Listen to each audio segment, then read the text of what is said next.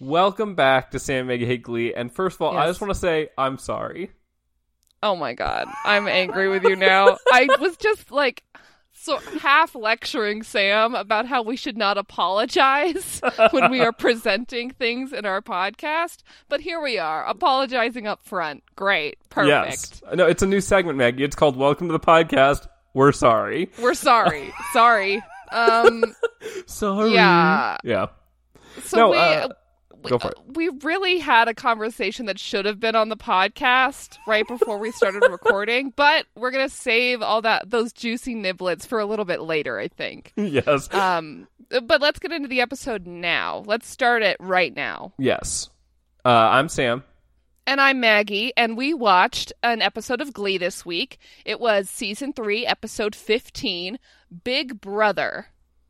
And no, brother. it is not a crossover episode where they all live in a house together. Wouldn't that If be only. something? Though?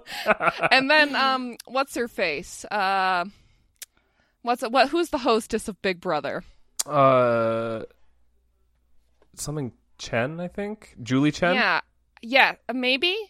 I think that's who it is. The thing is that Julie Chen sounds right, but I don't want to be racist. That could just be like an Okay. Asian name that sounds familiar. Oh my What? God.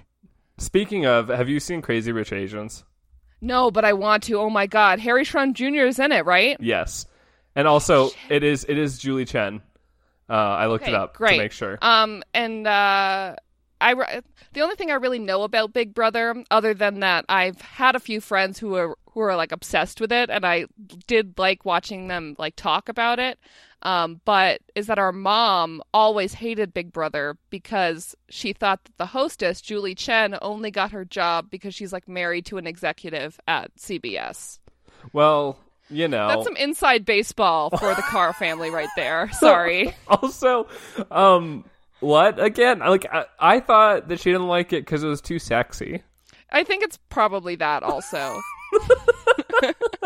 But anyway, yeah. Because it is just like Survivor, but in a comfy house and sexier. And like the people are like way dumber, but also hotter. Although, Yeah. being out on that island, I I think I need to revisit some Survivor, you know? Anyway. Yeah, there is that one contestant who was naked the whole time because he wanted to make it really expensive. He also won the He season. won. So, Yeah. Yeah. Yeah, so Pro tip. Survivor. Anyway, And I say no, let's not revisit Survivor ever. It's not worth it. it's probably still on. Anyway. I think so. This episode, this is Glee. We talk about Glee here, not do. trash reality television. We talk about trash, not reality television.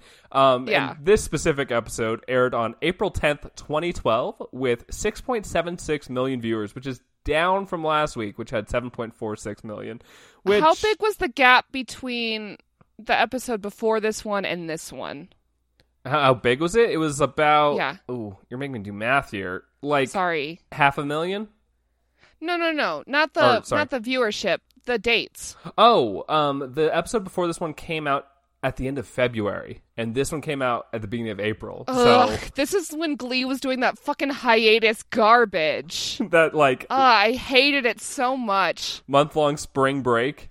Isn't Ugh. March sweeps month? Like, Yeah, Glee's just dumb. And I think it's probably like March Madness. There's like basketball and shit. But yeah, that's it. That's definitely like, it. Maggie, Glee, what the fuck are you doing? let's be real. More people watch March Madness than watch Glee, That for doesn't sure. matter. It should be about the art and how good it is. Fox. Oh, anyway, Maggie, give me that information about who made this. Yeah, so Michael Hitchcock wrote it. If you recall, Michael Hitchcock is the Scarlet Fever man. Oh, He's right, like a okay. really famous character actor. Sure. And I gotta Google it one more time because now all my Google things are about Blaine and Cooper fan fiction. Oh, God. We'll talk about that later. There's not room for that here yet. Are you sure? No, I'm just kidding. I know there isn't. Okay, I'm getting back to the Wikipedia page, and it is Eric Stoltz. Eric Stoltz was the director. That sounds pretty familiar. Yeah, he's done plenty. Cool. But it's another pair of white dudes. Yeah. You know, normal Glee stuff. Let's get into the actual episode, though. There is a recap because there was that month-long hiatus. Yes. That they needed to cover everything. Remember, Quinn got in a car accident after texting because she's basically the devil. And yeah, they demonized texting a lot. But now Quinn has been reborn into Quinn the Gray. Quinn the White? Quinn the White is, yeah. Excuse me. The other things we get, Sue is pregnant. Yes. Finchel was going to get married. And Blaine has forgiven Sebastian, supposedly? Yeah, because they shook hands. Yeah. So that's the clip that they use, is them shaking hands wordlessly at the end of regionals. Is this hinting at something in the future, or is this just stupid? Is this hinting that they're weird, like, sort of hate budding, like, because they have like a tad of sexual tension, I suppose, but it seems to only be because Sebastian, like, incessantly hits on Blaine. Right, exactly. No, that's exactly what it is. I don't know. Yeah, what's going on there? We don't know. The show doesn't know either. Let's get into the actual episode after the recap. Finchel are walking down the McKinley hallway discussing about how their wedding fell apart off screen. Yeah, you know what's weird about this? They're talking about how they're like, Rachel, I think, has some line where she's like, do you think we would have gotten married if Quinn hadn't gotten in that accident? How did they know? How did they find out that Quinn got in this accident? Like, weren't they about to get married? Yeah. Like, moments from getting married? Like, did Rachel end up calling off the wedding when Quinn didn't text her back? Like, right? What? Like, no, none of it makes any sense. They had like 5 minutes left in their slot or whatever, which it's well, stupid. They're trusting that we don't remember any of this, right? Because it's been a couple months. Yeah. So we find out that Nationals is in Chicago because Finn suggests that they get married somewhere special, like on the pitcher's mound of Wrigley Field, which, Finn, you don't have that kind of cash. Although that would be pretty special for you. You know. I guess. So this is where I wonder how much time has passed in fiction. Like, yeah.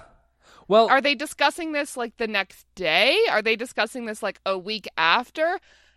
It's hard to tell now, but we'll get a much clearer reasoning as to how long it's been when Quinn shows up, completely unblemished. Yes. Her skin is still smooth and perfect, of course, but she is in a wheelchair with Artie. They're not in the same one. They're in 2 different ones. No, yeah, they're thank you, Maggie. What if they were in like a love seat wheelchair? That would be really offensive, maybe? I'm not sure. So unnavigable. Like, you couldn't navigate anything. No. With that. Too wide. Yeah, so yeah. But that's a good point. It's definitely got to be at least a few weeks because Quinn has 0 marks of having been in a car accident. Like, especially being T-boned on the driver's side, like, she would have gotten serious damage. Shouldn't her face be like fucked up? Well, I mean, Maggie, they wouldn't do that to Diana Aragon. No. They can't. No, they can't. It's in her contract. But so Quinn tells us she's never been happier because Rachel kind of gets a little shitty right when they see her, kind of gets the like matronly condescension which most people do when they see someone in a wheelchair. Also, when it might have been their fault. Like Rachel's whole vibe this episode is bad. Yes. Like, no, it's whenever not she good. sees Quinn, she just starts crying, basically. Which is not a great thing to do when you're trying to comfort someone else. No. It definitely seems extremely selfish. I was going to say, Maggie, we all know Rachel's making it about Rachel. Like, she is, but she can't do anything else. No. It's in her programming. But yeah, so then this leads into a number immediately, like right away, which I am a big fan of that, but it is I'm Still Standing by Quinn and Artie. Honestly, I love this song choice. I mean, it's great. The thing that I put is that, like, this feels like an 80s music video. Like, because it's an Elton John song, and, like, they're doing, like, corny choreography in their wheelchairs. And, like, everyone's wearing neon colors. Yeah. Yeah, I see that. I gotta say, Quinn's voice has been described as a trembling alto before, and I have to say that is accurate. Yeah, that she has a couple solos in this episode, and you can tell that, like, she got a little touch of the magic. You know what I mean? Like, they had to go in there. a little bit of digital magic, you say? Yes. The computer waved its magic wand. Now yeah, you have a beautiful voice. But listen, she's not the only one this episode. Oh, hell no. Artie sounds okay, I guess. Yeah. He's definitely the bulk of the vocal. And the song's fine, and like Sam said, the choreography is corny. Yeah. AF. Well, the best part, really, though, is at least at the beginning of the song, we see the reactions of the Glee Club members, and everyone is very uncomfortable. Oh, extremely. Everyone but Blaine. Yeah. Like, Blaine is just, like, smiling. Like, oh, this is nice. And everyone else is just like, oh no. Oh, God. But as the song, like, gets closer to the end, everybody does get sort of pumped up, and they're like, yeah, you are still standing, metaphorically. Well, that's, to be fair, I feel like that's a lot of this episode, is everyone just kind of being uncomfortable. Like... I don't know. I'd say that, like, a lot of this episode is Blaine being uncomfortable. True. I do. But everyone else is, like, here to party. Yeah. So the song ends, and Quinn does a little speech. It is part preaching, part plumbing. Well, I put that she's a meme machine. Yeah. She starts off the speech by being like, my plumbing still works, everybody. Which is, like, the weirdest thing to say, I feel, right? Like, yes. I guess these are her closest friends. Well, she wants them to all know that she can still pee, Maggie. I guess. I mean, there was that scene where, like, Artie was like, my dick does work. Yes. So, like... That's true. This echoes that intensely. Mm-hmm. And then she preaches about texting and driving. Yeah. How you should never do it. It's Satan's luring you to your phone. Only pay attention to the road. Which, yeah, of course, people shouldn't text and drive. But this episode, though, like, the thing is, if this had been the grandstanding moralizing is so unpalatable. If it had been just this, I think I would have been more okay with it. But, like, anyway, the reason I wrote that is she does reference, like, some Glee memes. Like, she tells Shu, like, this is a great one for your whiteboard, Shu. And then she's like, don't cry for me. That means you, Tina. And it's like... Because Tina is apparently, like, the one who cries the most. I don't know if that's actually true, that we get a flash of Tina, and she's not crying. Well, she just looks sad. Yeah, she's getting ready to cry, supposedly. And we all know that Shu is definitely the one who cries the most, but... Oh, he cries a lot. Yeah. Because he cries every single time they're on stage. Yes. Basically. We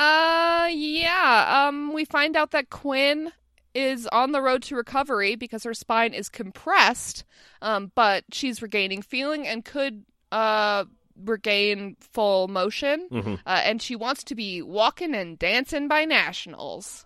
It's good to have goals, Quinn.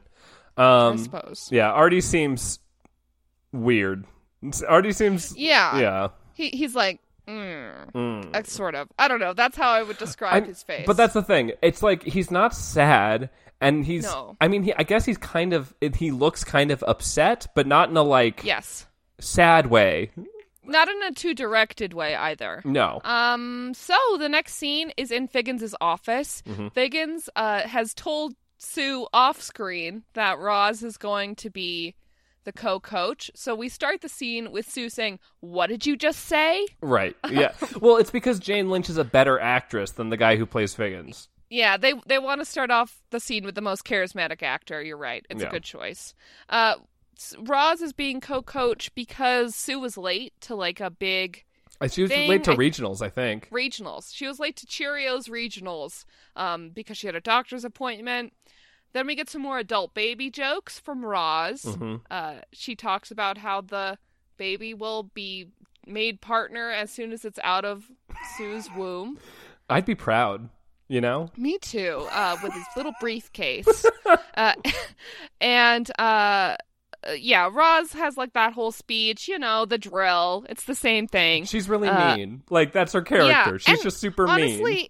It's like the same exact jokes that she's told already. Yeah. I think it's still funny, but it's not really worth revisiting. Deconstructing. Yeah. Yeah. So Sue is like, oh, well, I have an idea, Figgins. If I win Glee Nationals, you'll give me the Cheerios. And he's like, yeah, okay. Well, okay, did you catch this? Apparently there's a $10,000 cash prize. A $10,000 cash prize to the school. Of whoever wins Nationals. That, where's the money coming from? Who has $10,000 in cash? Ever? Like, well, I don't know. You win prizes for things. Yeah, I don't know. It's just... all like money is stupid, and I don't know why Glee even bothers. Money is stupid, and this is definitely sort of like we'll save the rec center with the prize money kind of vibe. But yeah, so that means that Sue is going to have to take a much more hands-on approach with the Glee Club than was suggested when she talked to Shu at the Finchel wedding. Yeah. So we're at booty camp. Yeah, we're cutting straight to that. Sue's booty camp. She's beating some booties. Yeah, it leads to her destroying Mercedes' cell phone, and directly insulting Finn. Yeah, it escalates really fast. That's part of it is, we get a little cutaway where, well, like Will is like, oh, you want to help? And Sue is like, yeah, because, and then we're back in the thing, and like she kind of tells them off, but besides the part where she destroys Mercedes' phone, like Sue has some really good points about how they don't try. Yeah, she just says that they're sloppy and lazy, big sloppy lazy babies, which is true. Yes. And they just somehow like magically perform beautifully without doing rehearsal. Right. Spells have been cast, yeah. Blaine. It's all Blaine. Yes. I don't know how they did it before him. Rachel? Rachel, maybe. But yeah. Maybe it was just all Rachel's talent. Could have been. So the scene transitions into the teacher's lounge from the auditorium to booty camp. Because Will is angry that Sue has been quote-unquote abusive, her normal abusive self. Right, okay. He got an email from Kurt. Oh, this Kurt email. I wish I could read it word for word. Just lap it up. Because he's so dramatic. Oh my god. Yeah, Kurt compares Sue to Tabitha, but meaner. And then Sue is like, I don't know what that is, but I assume it's gay and niche. And guess what? It is. But I know all about Tabitha off the top of my head. Do you know who Tabitha is, Sam? Yes, Tabitha makes over restaurants, bars, establishments. No, salons? Nope, the one that you're thinking of is Gordon Ramsay. They are both British and mean. That's but true. Tabitha only does salons because okay. she rose to prominence on a reality television show about being the best hairdresser. She didn't win, but she did get a spin-off show called Tabitha's Salon Takeover. That part, and also I did have to applaud Jane Lynch for in real life, Jane Lynch definitely knows who Tabitha is, and probably actually friends. Knows Tabitha. Yes, I bet Tabitha cuts Jane Lynch's hair. Yes, but yeah, it is gay and niche. So Sue is kind of just hiding her true intentions here. She tells Will that she the hormone injection, that she's gotten, that hormone injection, man, just but yeah, so she really just wants to help, but we know that it's not true. She just wants the Cheerios. Yeah, but she does want to help because she, to her goal is means and ends, Sure. Who's to say? Will says some garbage where he's like, we need to inspire them and encourage them, not crush them. Come on, man. And Sue's just, and he's like, didn't you turn over a new leaf, Sue? Aren't you supposed to be good? And Sue's like, oh no, well, it's the end of my first trimester, so my hormone injections are wearing off. Yeah, which the trope though, that I think she's still on the bovine injection. Oh, for sure. Which Emma is like, well, maybe you should talk to your doctor about that. And then this leads to them inviting themselves to her doctor's appointment. What? Which is weird, but it does lead to a very good joke later in the episode. So, like, it's still bad, though. It's way inappropriate. I'm not okay with weird. This. I think it's because I feel like Emma just has some, like, projections where She's obviously very into babies. Yes. Like, her eyes get even wider when they start talking about babies. It's like that movie with the paintings.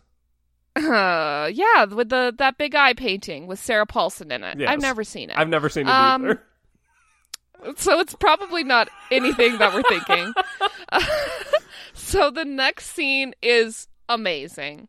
Klaine is in the hallway. They're just chatting about how Blaine's brother is coming into town. And Kurt's like, oh, your mysterious brother that you refuse to talk about. I can't wait to meet him and see what he looks like. And Blaine's like, oh, you already know what he looks like. So, that's interesting, yes. Right? Well, I love this. I love this fake exposition where it's like... oh, your bloody blah that you never talk about. Like, of course, we all knew, but you didn't because we never talk about it. Are you saying it feels a little disingenuous? Yes. I'm saying Matt Bohm was like, put me on your stupid Glee show or whatever, and they were like, okay, he kind of looks like Blaine. Let's write him in. Yeah, so guess who's here? It's Cooper Anderson.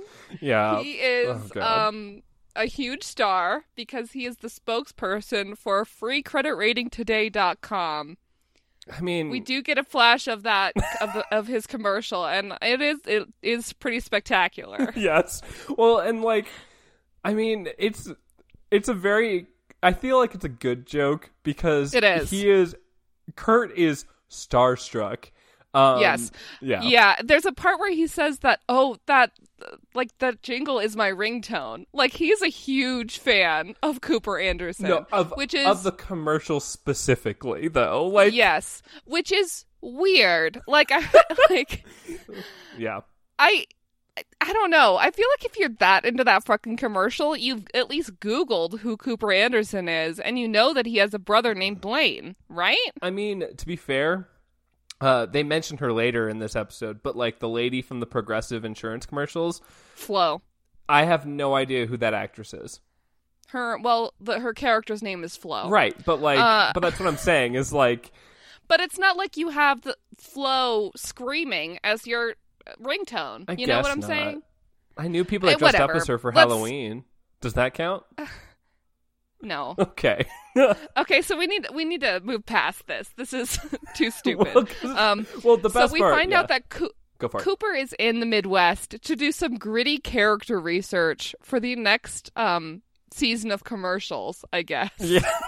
That's so stupid. But we also have a really good tool for letting us know how famous Cooper is because Sue arrives in the middle of this conversation to have Cooper sign her breast. With a very long signature. Yes, well, it's like one of those, like, dedication signatures where it's like, yours, Cooper Anderson. Well, but he writes something like, it's great to meet such a big fan, or something like that. Like... and then she does, like, this long compliment where she talks about beating up Alan Menken. Yes. If you don't know who that is... You're not gay. Congrats. You listen to a Glee podcast, so you should know who Alan Menken is. He's the guy who wrote, like, The Little Mermaid and a bunch of other Disney garbage. Garbage is mean. You get what I'm saying. Yes. Anyway, she's like, I'm going to beat him up if he's not writing a Disney Prince story just for you, sir. And then Sue sort of hangs around while Cooper and Blaine walk down the hallway together a little bit more. This is when Kurt, like, sort of breathlessly says to Blaine, your brother's the best looking man in North America. Oh, yes. This scene is just so good. I think it's partly like looking at Matt Bomer is just a treat because he is sort of statuesque. I guess. Yeah. And those piercing blue eyes. It's just, I feel like on like the third watch of this episode, I'm just like, God, are you kidding? Like, well, the third time, I know. No one's supposed to watch a Glee episode all the way through once. Like, they write it so that you don't have to watch the whole thing. Yeah, that's true. But so while they're having this conversation about the commercial is on hiatus or whatever, Sue pulls him away again so that we can see Blaine is very sad about the fact that his brother is so popular. Yeah, I feel like it's more of, not really that, but more of Blaine just, like, visibly hating his brother for some reason. Sure. I think it's because Cooper is also a mystical creature, yes. some sort of trickster, who has a glamour on himself to make everyone around him love him.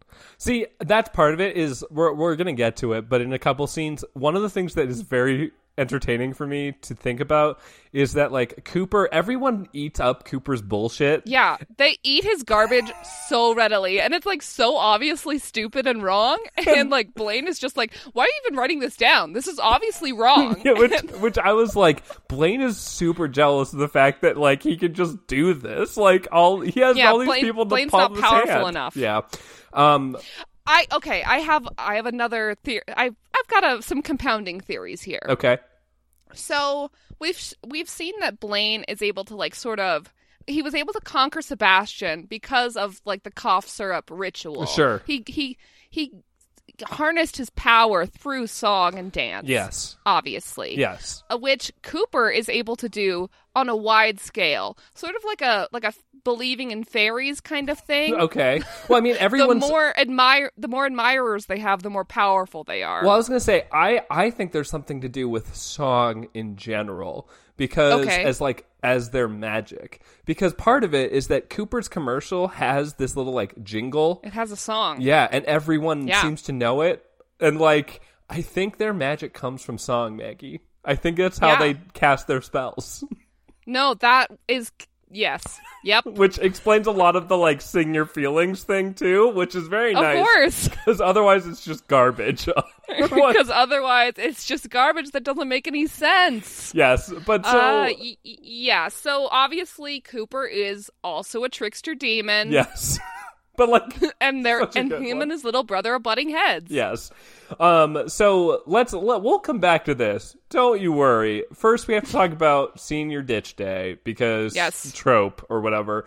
Yeah, we get a comedic list. Yes. At the beginning, which is, I realized while watching this that is such a fucking Glee thing. It's to just have characters have a long list of different characters saying things that are almost jokes, and when you put them all together, it's a joke. Sort of. It's a lot like Pitch Perfect jokes, which is that each person is a stereotype joke. Is a stereotype, so they all just sort of clash against each other. Yeah, well, they all say their stereotype joke.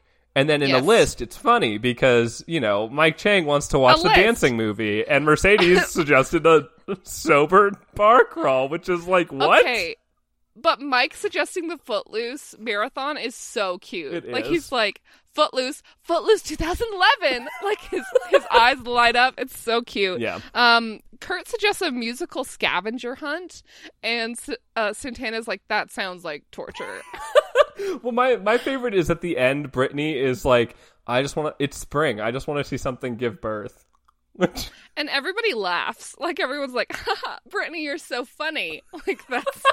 which is never a reaction that people have to Brittany, so it feels awkward. Yeah. But the reason why everyone is laughing is because Rachel has to bring the mood way down. Yeah, Rachel turns it around, Quinn being in a wheelchair, the crash, and also Rachel is crying. Everyone stop. And how it's Rachel's fault. Rachel is crying. Quinn was in the crash. Yes. Yeah. She cries, and it's annoying. Yes. Yep. Because it doesn't feel I guess it feels genuine that Rachel is like upset, but it's like, hey, Rachel, someone you're else not is in a wheelchair. Yeah, exactly. Exactly. No, it's Rachel. Yeah, and Quinn like, part of it, what's weird about this episode for me is that Quinn's character vacillates between being insufferable and also being, like, super chill. Because she's like, hey, everyone, let's cool our tits. I'm in the wheelchair, so all of you can just, like, calm down a little bit. Like, let's not talk about it. All of you can maybe chill and not focus so much on this traumatic injury. Right. Okay? Okay. And then she suggests Six Flags for Senior Ditch Day. Yes. Because what isn't a good Senior Ditch Day besides Six Flags, really? That sounds awesome, though. Yeah. I'd love to go to Six Flags. So this transitions into Puck pulls Finn aside. Mm-hmm.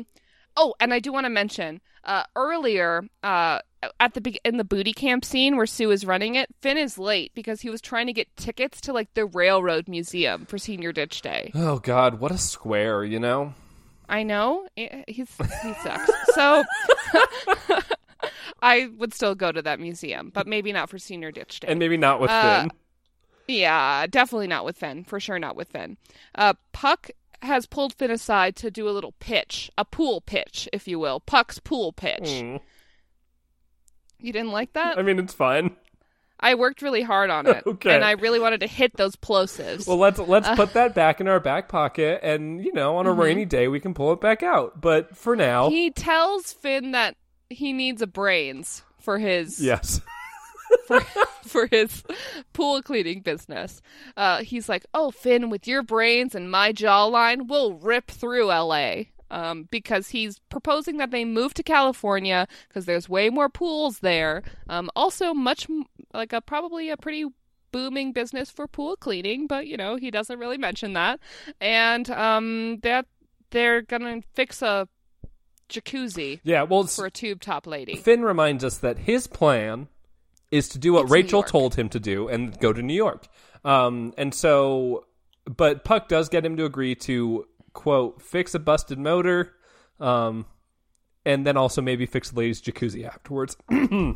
Sorry. Apparently my body didn't want me to tell that joke. Because it is bad. Yes. Yeah, Puck's just like, hey, just think about it, man.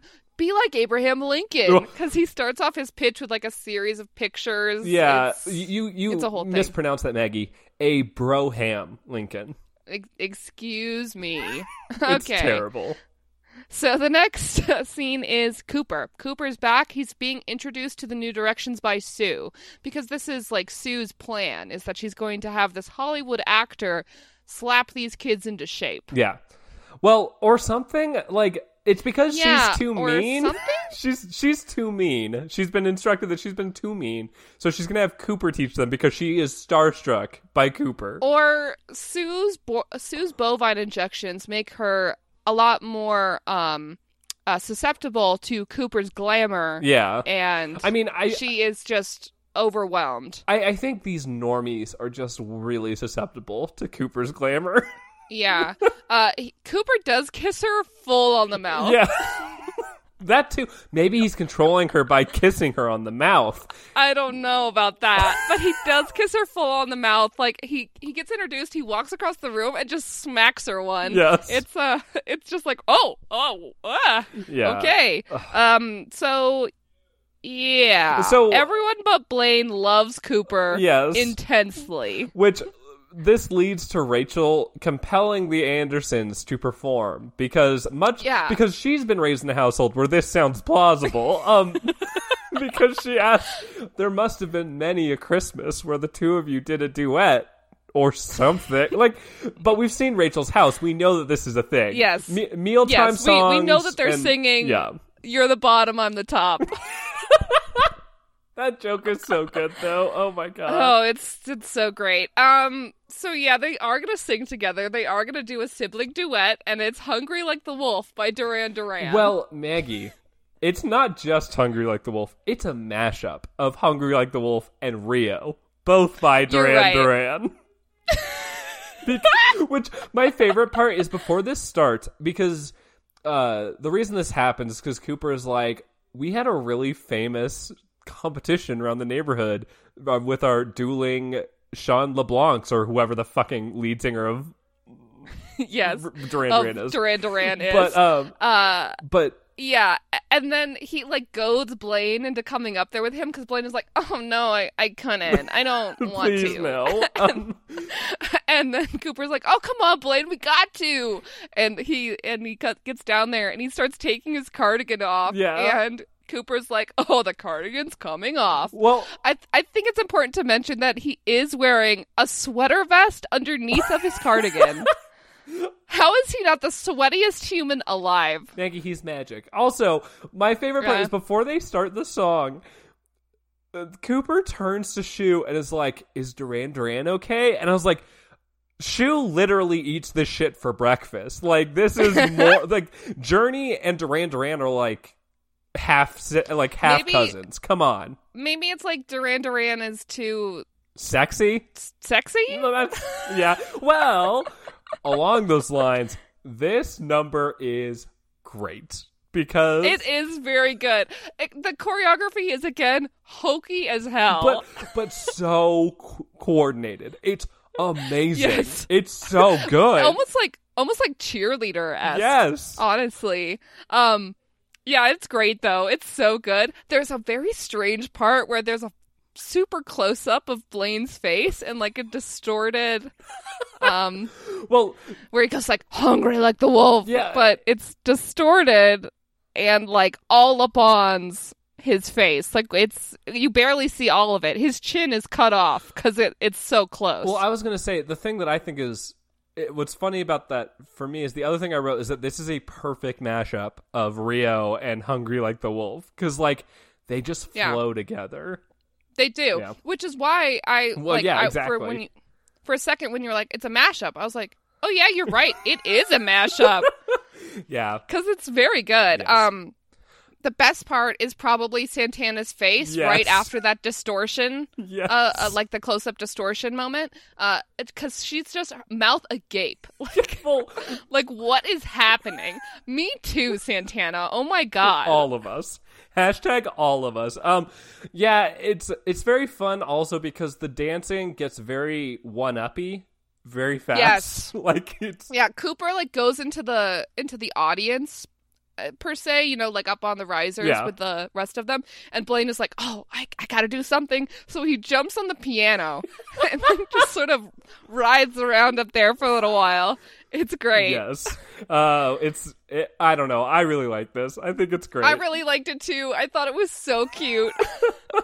But yeah, so once that ends, Cooper tops it off with a fantastic. He's hugging Blaine by the side, and he says to Blaine, "I was really good in that number." And then he tousles his gelled hair. It's so good. Yes. So yeah, that's the best number of the episode so far. And we go to Breadsticks, where the bros are having their bespoke lunch. Mm-hmm. Yeah, Cooper, we cut into this because Cooper is doing an Irish accent on the waitress. Yes. God bless you, Sue Sylvester.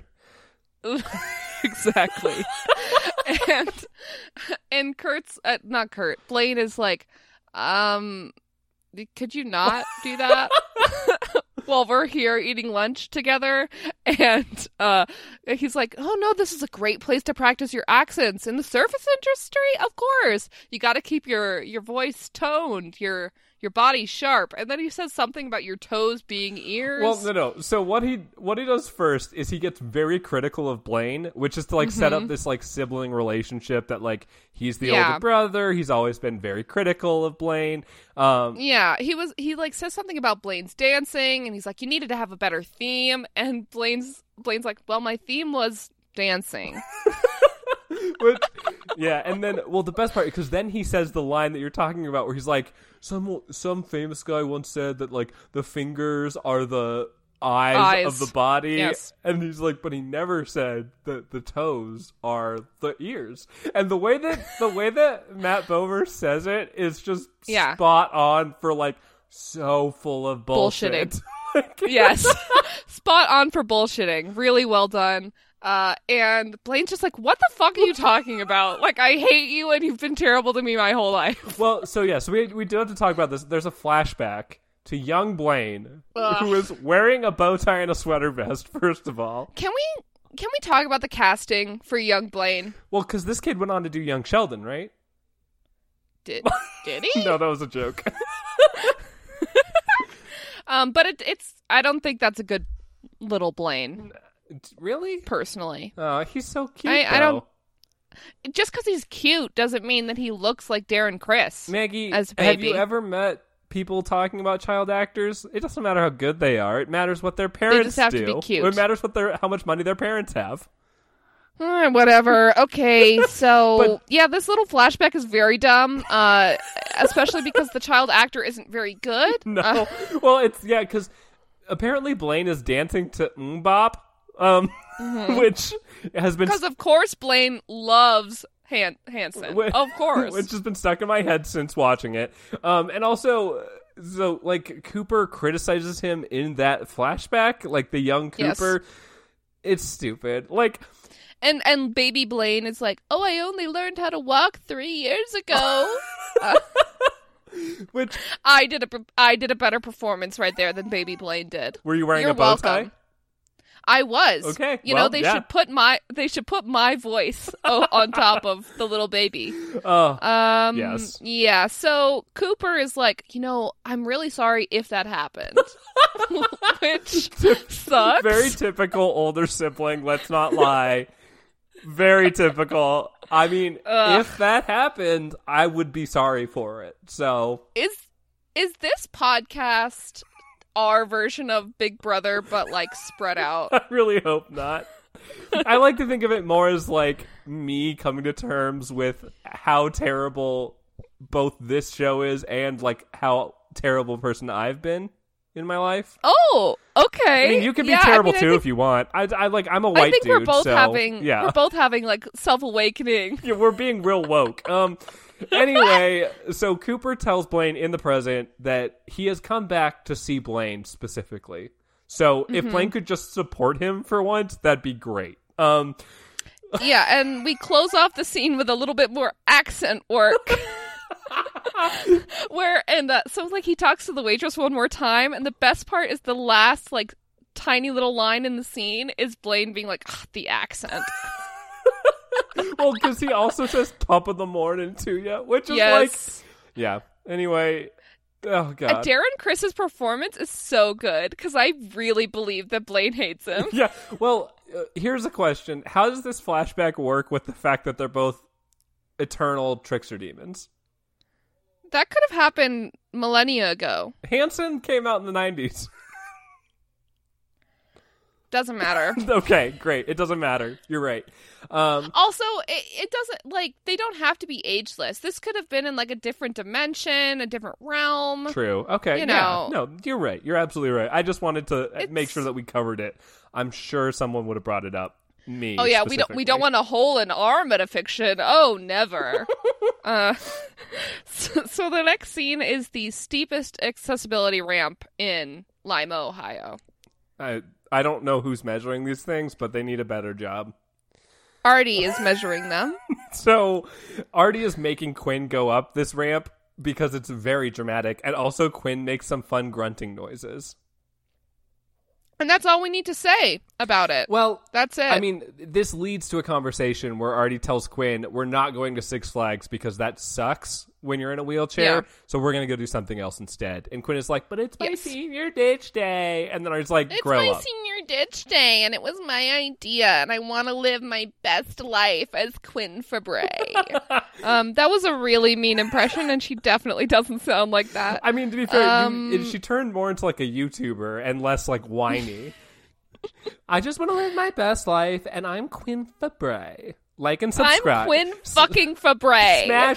Smash that like button. Smash it. And don't forget to hit that little bell so that you get notifications whenever I post a video. Okay, that's enough. Okay. Yeah, the scene is cute though. Their interaction is cute, and they seem, the thing is, like, every scene where they like have genuine interaction, it doesn't seem like these characters interacting. It seems like these actors having a good time together. Does that make sense? Yeah, well, and that's something that we've had before, where like Brittany and Artie's relationship was mostly because Heather Morris told Ryan Murphy that she just wanted to hang out with the actor who plays Artie, and it's like, okay, so that's probably just happening here too. Like, whatever, it's fine. I still like them. I like their interaction. It's cute and it's fun, and this show needs to be more cute and more fun. If only it seemed like characters doing it, you know? Because I don't know, every time that we get, like, for real, like, gritty character work from Quinn or something, it's like a robot talking. Oh, yeah. But when she's talking to Artie in this scene, she seems, like, approachable and human. Maggie, that's because the lines they write for Quinn are awful because they hate bad. Quinn. They hate Quinn a lot. And when Quinn just gets to be herself, she's fine. But when she has to be their spokesperson... Just like, I think it's like they just don't know how teen girls talk, also. Well, and also... I think that's part of the problem. I think it's partially that, and also that they made her, like, the token religious girl, and, like, she's the white one, like, she's, like, white and privileged, and the head cheerleader, so I think they just don't really understand, and they just turned her into, like, this weird stereotype, which then made her, like, this weird, moralistic, like, terrible mouthpiece. Person. Yeah, so... Yeah. So, the next scene. It's Cooper's masterclass. Yes. He's here to do an acting masterclass, and he has 2 things to start off the class with. 1, don't go to college. It's a waste of time. 2, don't go to New York. Broadway is dead. Yes. Which... I love this scene so fucking much. Yeah, it's so good. It then, like, we were talking about a little bit earlier, this is essentially the part where, like, all the Glee Club members just, like, eat up his garbage. They just, like... They are, like, feasting. enwrapped. They can't look away. Rachel and Kurt are both taking very studious notes. Yes. Which, like, this is the part where Blaine is like, why are you writing this down? Because he's talking about, like, the headshots or pointing or something stupid. Well... He's like, turn into a pose. Just this one, and then one more, and then one more. It's just so good. God, it's so good. Yes. The pointing is because that's how you make a scene dramatic, is by pointing, because people point at things. I am pointing in real life, by the way. I figured. I've been pointing at you this whole time. Yeah. Oh my God, I could tell that you were serious because of the pointing. And in regards to the other piece of advice, I've also been ignoring you this whole time. That's why I've been stepping over you so much. I don't care what you're doing. I'm just making sure that I provide my best performance. So yeah. One of my favorite parts from the scene is he's like, when you first get a scene to read, you have to tell, is this comedic or dramatic? Sometimes it can be hard to tell. So my recommendation, ask the director. And then they'll realize that you're an actor who's not afraid to ask the tough questions. And Sugar is just like, yeah, yes. Like, oh my God. The thing about this is that this scene is just garbage, but, like, in the best way. Like, this is... in the best way. They were like, Matt Bomer, do you want to just come on and, like, say shit? Like, pretend to be a good actor? And he's like, oh my God, you have no idea how long I've been waiting to do this. Like, this is my dream role. I get to meet Darren Criss. Oh, maybe Blaine's maybe scoff more than meter meat, is. Wink. I said maybe more than meat. Wink. Oh God, we're not going to talk about the fan fiction yet. So Blaine's scoff meter is over 9,000. Yeah. In this. Yes. In this scene, he's just like, like the whole time. It's so great. Yeah, he's very sickened by how easy it is for Cooper to just make these pigs eat out of his fucking hands, you know? Yes, exactly. Then Cooper pulls out some NCIS scripts for everyone to practice with. Tina plays the dead body. Which, Maggie, before we get much farther, I have to correct you. It is CSI. You might be confused because this is extremely transphobic, but, like, it is CSI. No. He says NCIS. I know this for sure. Okay. Because there's a joke where Puck is like, my Nana loves that show. I thought that was someone else who talked about NCIS in a different episode. No, well, NCIS sucks. Maggie's diatribe against NCIS.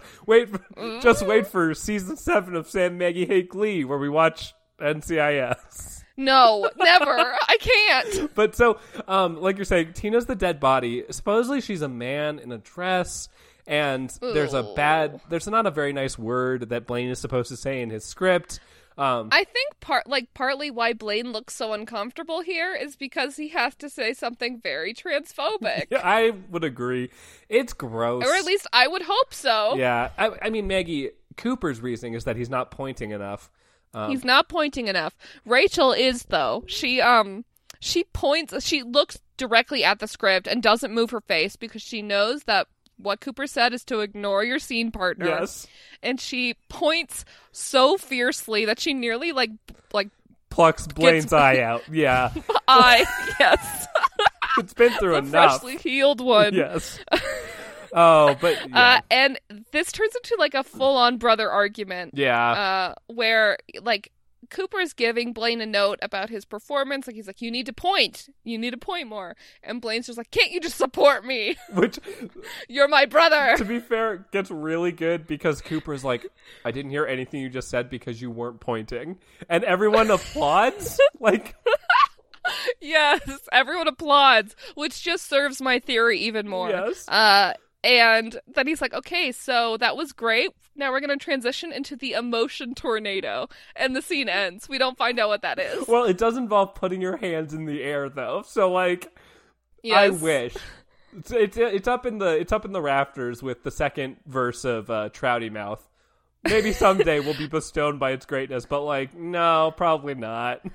So the next scene opens on like a Barbie doll getting fished out of a pool because it's Puck and Finn doing this like jacuzzi job together, and the bespoke tube top lady is here. She's not wearing a tube top in the scene though, and she's like, "Oh, I heard you're going into business together. I'd be a silent partner if you like, or a noisy one." And then she winks and leaves. Thank God. Which, well, do you think the Barbie doll being fished out of the pool is supposed to be a metaphor? I don't know. I don't know what it is. It's nothing. No, yeah. Puck has like a whole lecture to Finn about how Finn needs to be more selfish, think about himself more instead of Rachel, about how Rachel should be thinking about Finn, and how they all need to go to LA. Well, yeah, I think that there is some value to this where Puck essentially tells Finn, maybe think about yourself for once in your life, because he's literally just riding Rachel's coattails right now. It's true. And in that Finn needs to like figure out what he wants to do instead of just, I guess, live in Rachel's house and bring her Diet Cokes. Yeah. I mean, but that does sound like a nice life, doesn't it? Doesn't it? It does. Yeah. Okay, so we both just want to be kept wives, Sam. What's going on? Everyone on Earth wants to be a kept wife. That's what life is, Maggie. Sam, not if feminism has anything to say. Maggie, if feminism gets its way, we're all going to be trophy wives. So, yes. No, that's socialism. Okay, so. The next scene is at Sue's doctor's appointment. Yes. Which, again, reminder, Will and Emma invited themselves here. Yes. And they're all sitting in the waiting room. Sue is having, like, anxiety about having a boy. Like, she's like, I feel sick to my stomach just thinking that I have a boy inside of me. I mean, she makes some good points. Boys are disgusting, so... Yeah. She's like, and I don't have a straight answer about why they have nipples. I have one for you. Would you like? I would like to hear. Would you like to know? So the reason why male people have nipples is because everyone is genderless when you first start out as a little fetus. Well, not gender. Well, everyone's genderless all the time. What am I saying? Everyone is sexless when you start out as a little fetus, and the nipples get made before anything else is decided, pretty much. That reminds me, that is one of the things I really like about this part of the plot, is that they always refer to it as sex, and not gender, which is cool. Yeah, they do still use, like, girl and boy, though. That's true. Well, which is, like, inherently gendered, but what can you do? You know, it's TV. Yeah. We do find out that her baby is a girl, and... then there is a moment. Yes. Where the doctor's like, however, there were some abnormalities in your amnio. Which, effectively, then the scene ends. Here's the thing. I don't think Glee actually does a very good job of this, and you shouldn't need to have, like, a biology degree or like a medical license to know what this is. Effectively, the irregularities in your amnio mean that it's likely that your child has Down syndrome or a similar genetic abnormality. So, yep. Yeah. So, yeah, which, but we don't find out anything specific. No. I half appreciate that it's like not gratuitous digging into this, but also like, I don't really see a point. Well, the point is that in a couple scenes, she's gonna hug Becky, I guess. Yeah, and why do they put that like tiny little snippet of a scene there instead of whatever? I'm over it. I'm over it. I just don't like this plot line. I'm not interested. Sure. Yeah. So we open the next scene where Cooper is taking a picture with Rory and Sugar, and he reveals that he's had sex with Flo, the progressive spokesperson. Yep. She's been the progressive spokesperson, it feels like forever, you know? That's a good gig, though. Yeah, it is. It's like, you only have to film like a couple commercials a year, and you're set. I was going to say, it's like the free credit rating online.com gig. It's really good, real lucrative. I bet they all have like big conventions about like how to be a spokesperson or something, and that's how he met Flo. Maybe. Or he stalked her because he's a creep. Anyway, apparently, I hope not. Cooper tells Blaine that he has landed an audition for a Michael Bay movie, which is unnamed, so we know it's Transformers 4. And then Cooper is like, you shouldn't have Kurt pick out your clothes for you. Which, okay, there's no way. Blaine has a very specific aesthetic, and we even fucking saw it with the little Blaine. Like, yeah. What? how he looked exactly the same. Well, there's a moment where Blaine is like, he does not. Indignant. It does a little indignant, but also like maybe a lie. Yeah, she doth protest too much. Yeah. I love the idea that Kurt knows Blaine's aesthetic a lot and just like curates his shopping carts for him, that sort of thing. Yeah, I feel like Blaine's shops on Brooks Brothers for Boys. And like that maybe Kurt has some like tips and like some like tweaks, but it's definitely a very separate thing. Yeah. Anyway, so Blaine essentially, Cooper's like, you have to help me practice for my audition. Let's do senior ditch day, even though you're not a senior, because that makes sense. And then Blaine tells him off and is like, I'm not doing that. And then this gets weird. So Blaine starts doing a speech with like some music underneath. Yes. Like, it's like, oh, what is this? And he's like, you're not going to tear me down. I hate you, Cooper. Except it's a little bit more poetic than that. Yeah. And it turns into Christina Aguilera's Fighter. Yes. It's amazing. This is my shit. But like, diegetic, non-diegetic. No, it's all a dream sequence, definitely. Except it's like, it is sort of weird. Like, Blaine starts singing in Cooper's face, pretty much. And he walks down the hallway, and Cooper, like, turns and watches him walk away, like, sort of confused. Exactly. Like, he's like, So, like, I don't know about that bit, but... Well, and he interacts with people during this number. Like, he like, interacts with the cheerleaders that show him the video. Like... But the song could still be in his head, right? Okay, like, sure. Yes. I'm saying this is a dream sequence, for sure. Because why would these chicks be watching the free... I guess because Cooper Anderson just walked down the hallway. Yes. So Blaine transitions from walking down the hallway kind of angrily, which... I just love Angst Blaine. He's so cute with his little high waters, and he's so angry. Look at him punch stuff. Yes, we get more of the punching bag. And also... Yeah, because he goes into the locker room, and he's taking off his shirt. Guess what? There's another layer under there. Well, fuck you, Glee. Okay? Well, Maggie, hold on. I wanted to see Darren Criss's torso. Excuse me. Well, you get to see at least half of it. It's not enough. Yeah. It is funny, though, because he does have some trouble getting his shirt off. And, like, you're kind of like, ooh, like, time for some abs. And no, he's wearing an undershirt. But also, Darren Criss wouldn't have abs. He's just not an abby kind of guy. Are you sure?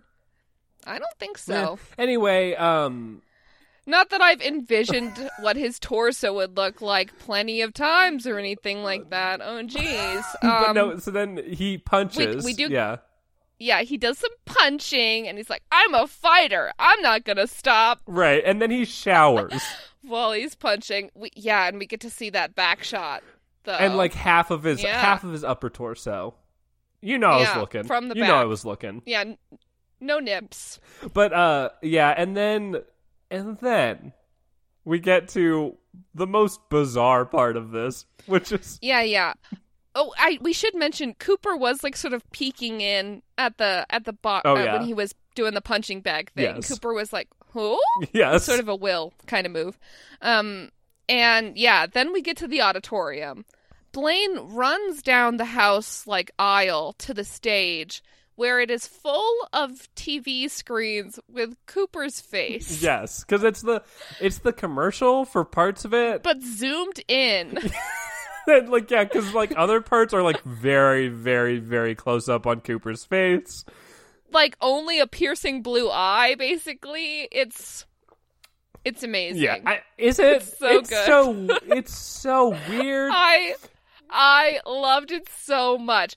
He's singing or whatever, and then he turns around and he sees all the screens and he's like, and he starts singing even more intensely, and then he turns around and does like this little hunch thing where he like slowly starts to rise. Oh, it's so great. I loved it. I'm just miffed that we didn't get him punching a screen, because yeah, you wanted it to here's what should have happened. Is at the very end of the song, he punches a screen, and the RL screen shatters. Crackles. Yes, and then we shatter into the next scene. Oh my god, that would have been so terrible. Shattered the commercial. No. Instead, we silhouette to commercial. Yes, Well, it's just, my big thing is that this is the second time this has happened in 2 episodes. So, it is a shame that they are back to back. He's angst singing on the stage. Very, very angstily. Yes, so angstily. But, it's he sings very well. It's just fucking weird. The song is weird, and, I just loved it so much. I know you did. And I don't dislike it. I just am very confused as to why it's here. That's part of why I liked it, is that it is confusing. Okay. I hate to bring the mood down, but we gotta talk about my toes. Because Joe is in the episode for a second, because Finn almost steps on his toes while he's walking and texting. Hey, my toes, man. Watch the toes. Because you'll remember, he doesn't wear shoes. That's a character trait. Doesn't wear shoes. Yeah, okay, sure. And Quinn sees Finn doing this and is like, you really shouldn't do that. Well, you should not text and walk. No, Maggie. Cop Quinn is here to lay a warning down. And it's what if she had a little tiny ticket that she wrote out? Or a little hat. Texting and walking. She had a little police hat and a little badge. Oh my god. Anyway, no, but she has the line, "That's exactly how I started," which is just what? Yeah, it's implying that walking while texting is a slippery slope to texting and driving. Well, and the thing is, this has to be a joke, right? This has to be tongue in cheek. I don't think it is the thing. That's why it's just so unpalatable, is that it only comes across as preaching. It doesn't come across as a joke to me at all. The thing is, Finn says the thing where Quinn is he's well, I'll never do it again unless I'm in class or at a movie. Or at a movie theater. Or on the toilet. Yeah. And it's But that's also not while walking. So. I know, but that's the joke, right? People don't text at the movies, right? They don't do that. That's awful. They should never do that. People absolutely text at the movies. Oh my god. How else are you gonna do an insular meme where you send somebody lol yes? The person sitting next lol, to you. OMG. Oh god. Those ads though. Those ads before the movies were... Yeah, those ads before the movies. Okay, that I don't. I hope that's not like a regional thing. I bet it totally is. What Sam and I are referencing is that there's like a bunch of ads that in this region of the country, before movies for a little while, they would have like a don't text during the movie. And it was just somebody saying like lol OMG, all caps. Oh, God. Yeah. Stupid. Yeah. Okay. So that's what we were referencing. That's Southwest movie culture. Yay! And so then Quinn tells Finn, because Artie arrives, that the two of them are not going to Six Flags because fuck that noise. Artie has better plans. Yes. And then the next scene is Becky and Sue having their heart-to-heart and their hug. Because it has been implied that Sue's baby will have Downs. And this scene just sort of cements that. Yeah. And Becky tells Sue to work on her patience as a parent. Well, see, that's what this whole plotline is, Maggie, is it's convincing Sue that she needs to be nicer to people. It's another hormone injection.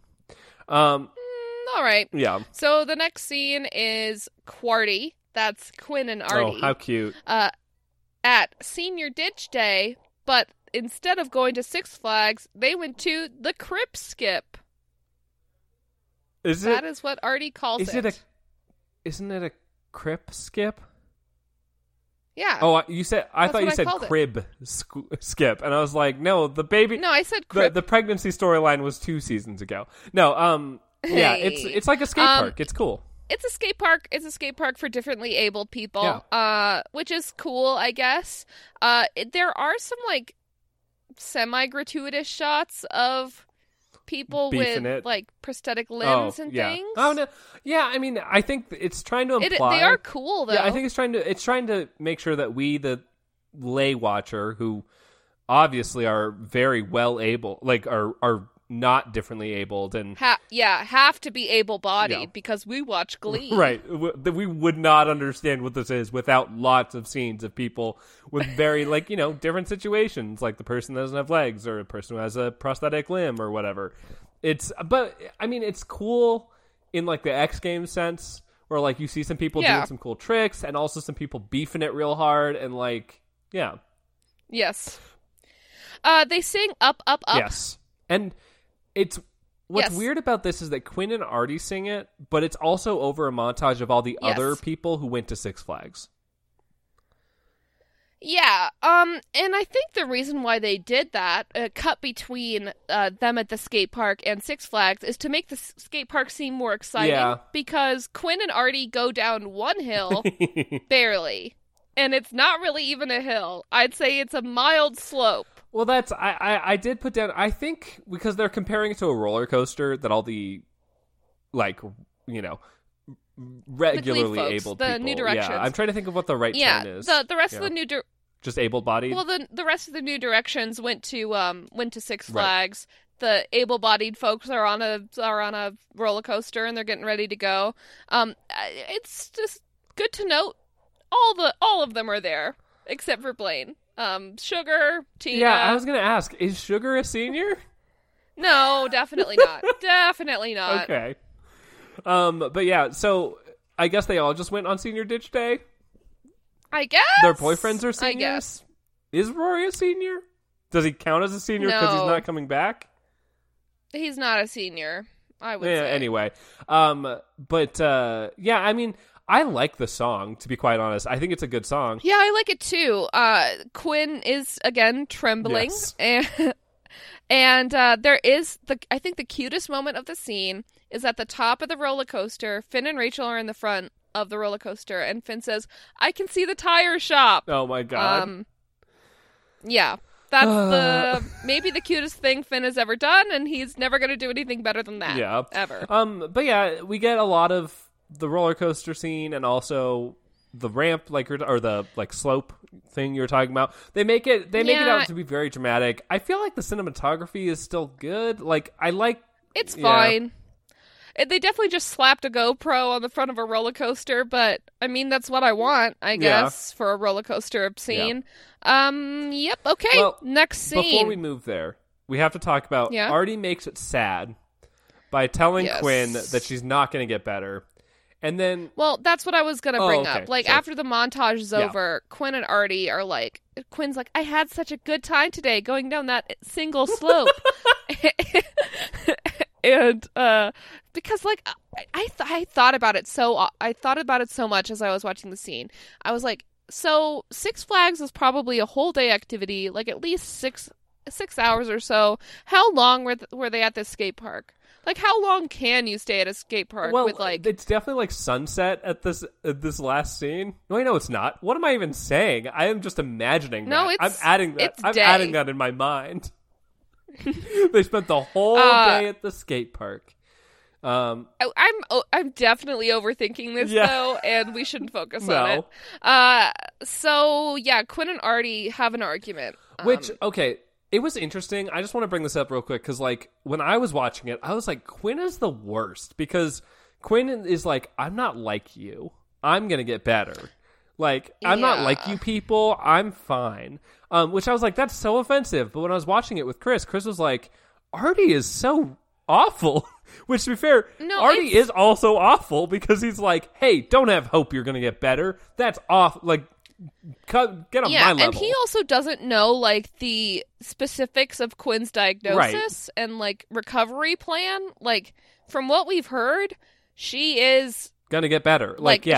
She is going to get better. Like, so, yeah. And, like, Artie just sort of assuming, like, he's like, you just need to accept that this is your life. And she's like, no. I am, but, like, also fucking chill. Yeah. Which, that's the thing, is I think the conclusion of this for me is both of them kind of suck. They do. So, the next scene. We are back in McKinley. Quinn is struggling with her locker, because it's one of the upper lockers. It's been her locker all 4 years. It's hers. Yes. She's going to keep it. And Joe is just suddenly there, Teen Jesus. And he's like, oh, maybe you should try to ask for a lower locker, Quinn. Then they walk to class together, and Joe's like, I've been praying for you. Quinn says, yeah, a lot of people have been praying for me to walk again.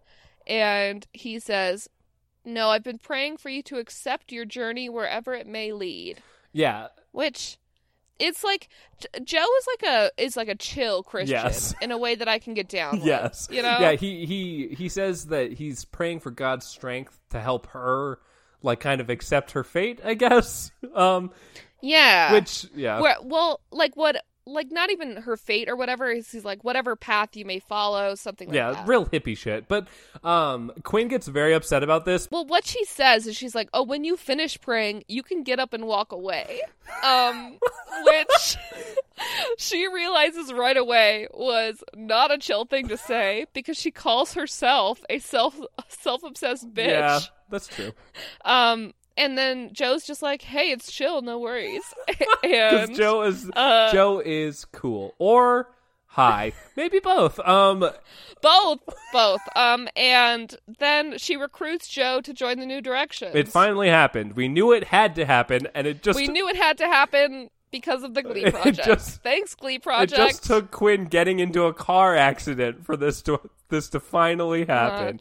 But so then to cut to this, we go back to booty camp, where Quinn announces Joe is now in Glee Club because that's how it works. Just like the Cheerios last episode. Though. If you want to join us now, you can, because we need as many warm-bodied folks as we can get. The New Directions have always let people in, no matter their audition. Well, Sugar is in the group. Except Maggie. That's true. They never let Becky in, did they? So, double standard, Mr. Shu. So then Sue stands up in front of all of them, and she, quote, apologizes, saying a lot of really mean things, because that's what Sue does. Yep. And then, but she leads to two conclusions. The first of which is maybe one of my favorite things ever, which is, one, Mr. Schuester needs at least one adult friend. Yes. She's like, I'm here because Shu needs one adult friend. And then two, and it's kind of going back to that kind of shitty thing where she, like, praised Will a couple episodes ago for being optimistic or whatever. But she's like... Yeah, well, that's also why she wanted teen boy sperm. Right, exactly. Because Well, no, she wanted Teen Boy Sperm because she didn't like the quality of folks who were at the sperm bank, Maggie. It wasn't because of their optimism. Okay. Yeah. But yeah, her fetus needs good vibes. That's like the best way to put it, though. Oh, but so then she finishes up by being like, hey, like, I'll be nice to you if you actually fucking try. How about that? How about that for reals, though?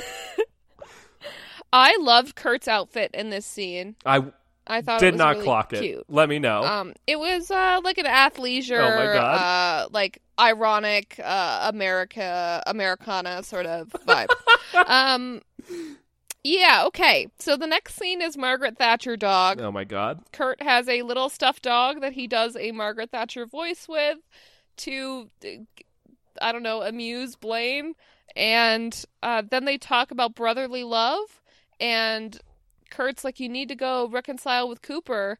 And Blaine says, oh, well, Cooper's gone. Like, he went to that audition for Transformers 4.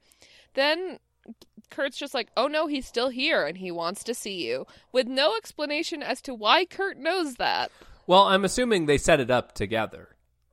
Have they been texting? Probably. Do you think? Well, Cooper it's obvious that Cooper has his tendrils in all of these people now. So, like...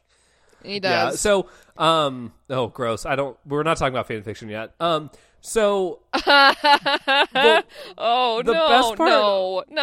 part of this is that Blaine is like, I can't talk to him. And Kurt is like, you don't have to talk to him. Just, use your special voodoo powers instead. To sing. Yeah, and so, like, Blaine's like, yeah, that's a good idea. And then we get to the number, which is somebody they used to know, and is like, this song... It's a romantic breakup song that should not be sung by two brothers trying to reconcile. It doesn't make sense. Yeah, maybe they're not actually brothers. Lovers? Yeah, perhaps? Former lovers. No, I don't know. There's plenty of fan fiction. And by plenty, I mean... about 27 works on Archive of Our Own, and that's after you take out the non-consensual warning tag. Ugh. Yay! Before the internet is a big garbage pile. Before we talk about that, I want to point out that this number, like Maggie, like it's inappropriate and weird. They're both very talented, so that's fine. But like. Yeah, and I think the song by itself is good. Yeah. And the production is good as well. There's some nice play with the lights. Mm-hmm. Kind of reminiscent of the original music video where that man is painted. The singer, Goche. The man. And then the woman also is painted. Sia, right? No, that's not right. I have no idea. But then, yeah, it's also got some shots of young them again. There's only one flashback. Oh, sure. It starts on the shot starts with Blaine face forward to the camera in a different lighting than he was in the previous shot, turning halfway so that we see like this flashback start over his shoulder, and it's like Big Cooper like playing keep away with a toy with Lil Blaine. Yes, because that relates to your records and changing your number or something. Cooper, this song is so weird. His vocals aren't great. No. There's like some weird layering in Cooper's vocals that just make it sound not as good as Blaine's, sure. Basically. Yeah, and so the song ends. It's a weird song. It was a weird choice. The only reason why they chose it is because that song was enormous. Yeah, that song was at this literally time. Everywhere. And looking back, I'm still bamboozled. Like, that song is... it's an okay song. It's okay. It's not a jam, though. Like, anyway... But it was fucking everywhere. Yes. So the band immediately leaves as soon as the song ends. They're just, like, piecing out hard because they have to leave the stage empty for the bros heart to heart. We find out that the audition was canceled because they prefer Marky Mark. And yep. I mean, wouldn't you?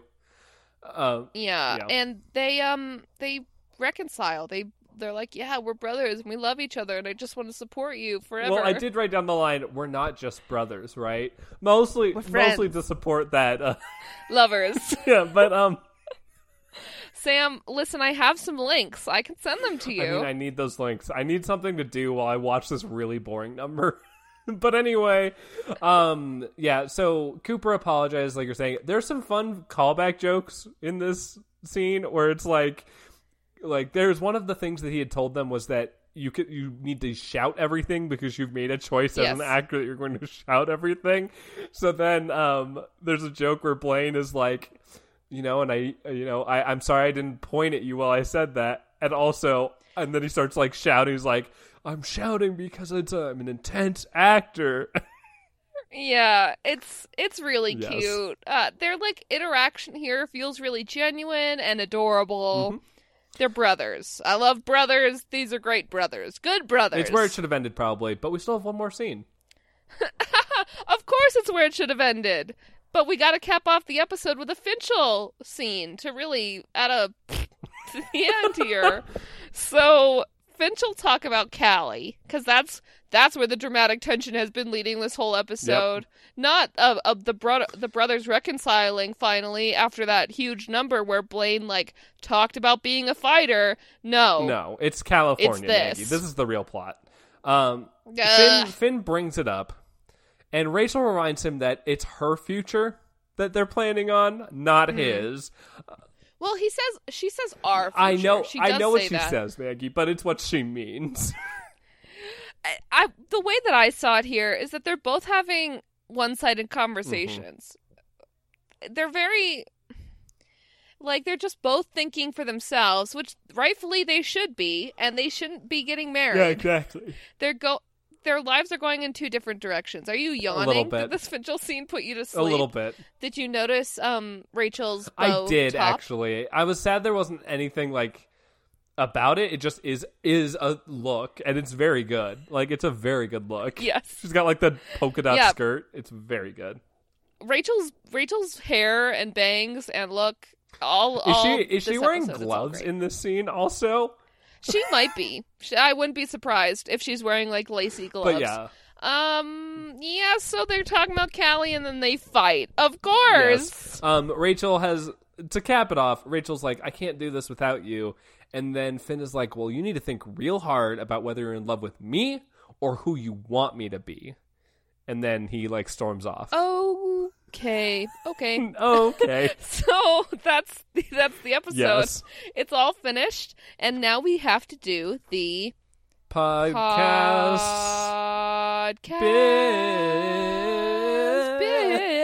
business. But it's a metaphor, and metaphors are important. Gold stars are important because gold stars are a metaphor for me being a star. That was terrible. I wish we had been as good as the Duran Duran mashup. Yeah. Unfortunately, we don't have demon voodoo magic on our side to just put it all together. I think the fandom label for them is the Ander Bros. So, there you go. If you want to look for the fan fiction. Okay, so now we're going to do the podcast business where we give out gold stars to start. Who were you giving your gold star to? Okay. Hang with me here. I'm giving my gold star to Santana.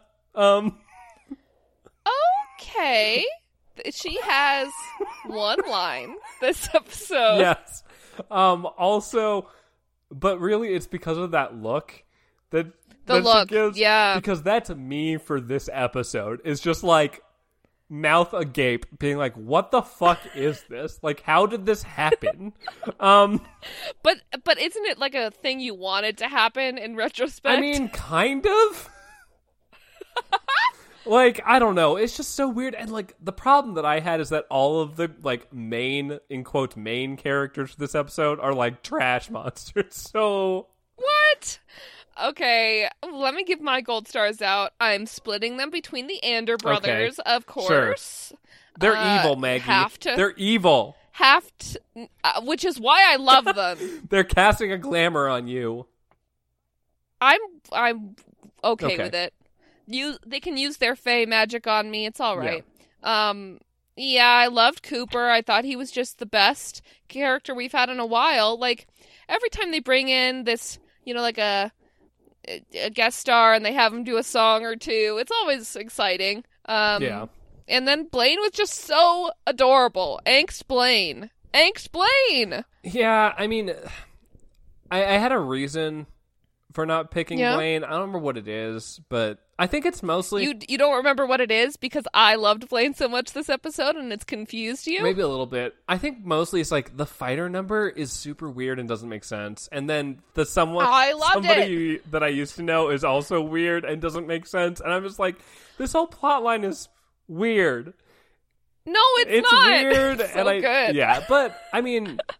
whatever. I give it to Santana. I'm not changing who I'm giving my gold star to. You shouldn't.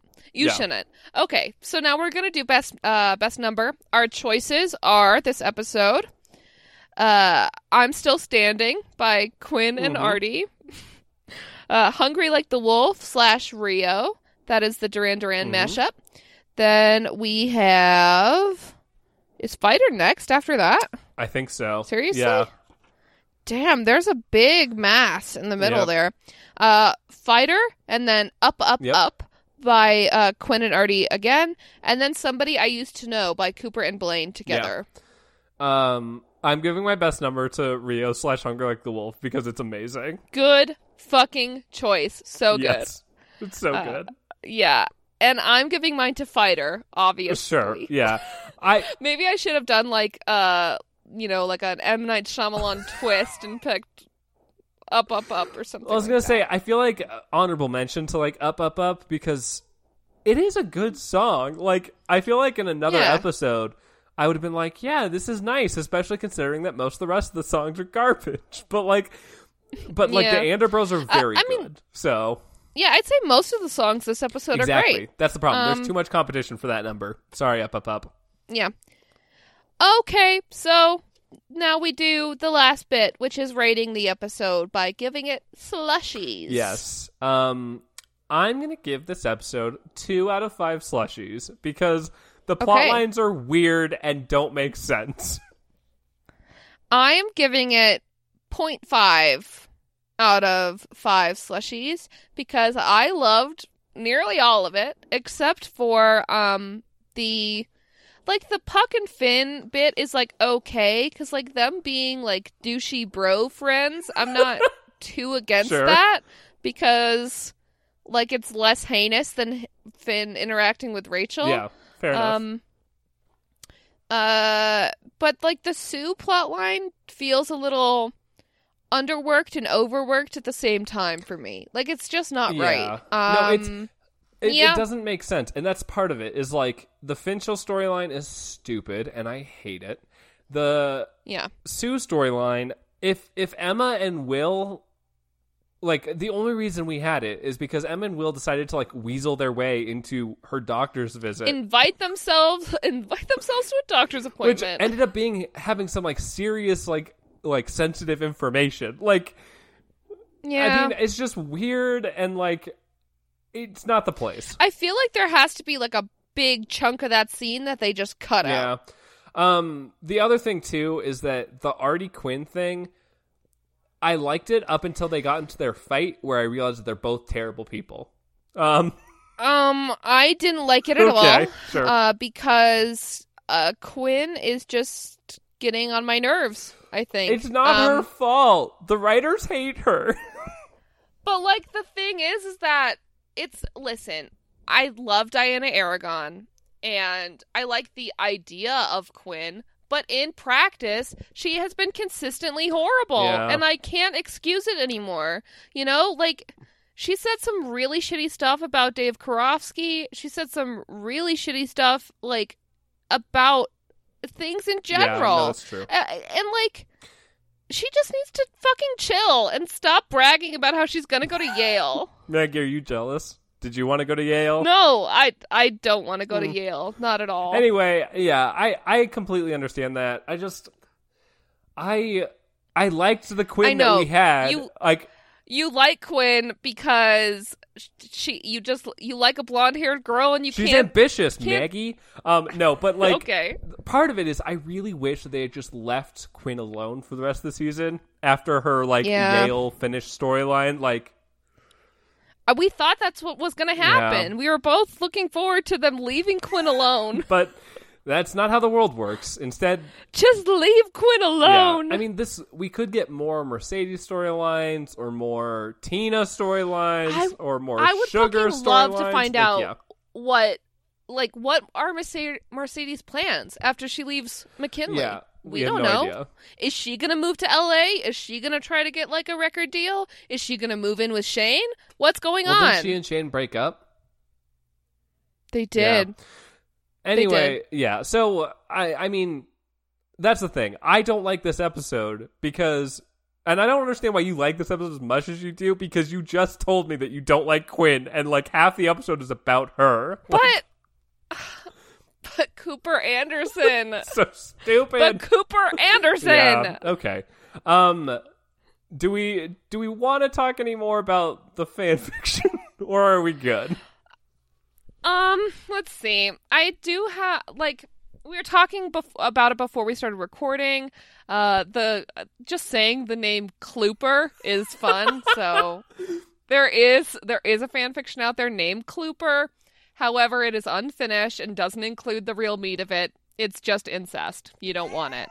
Or unless you do. No judgment here.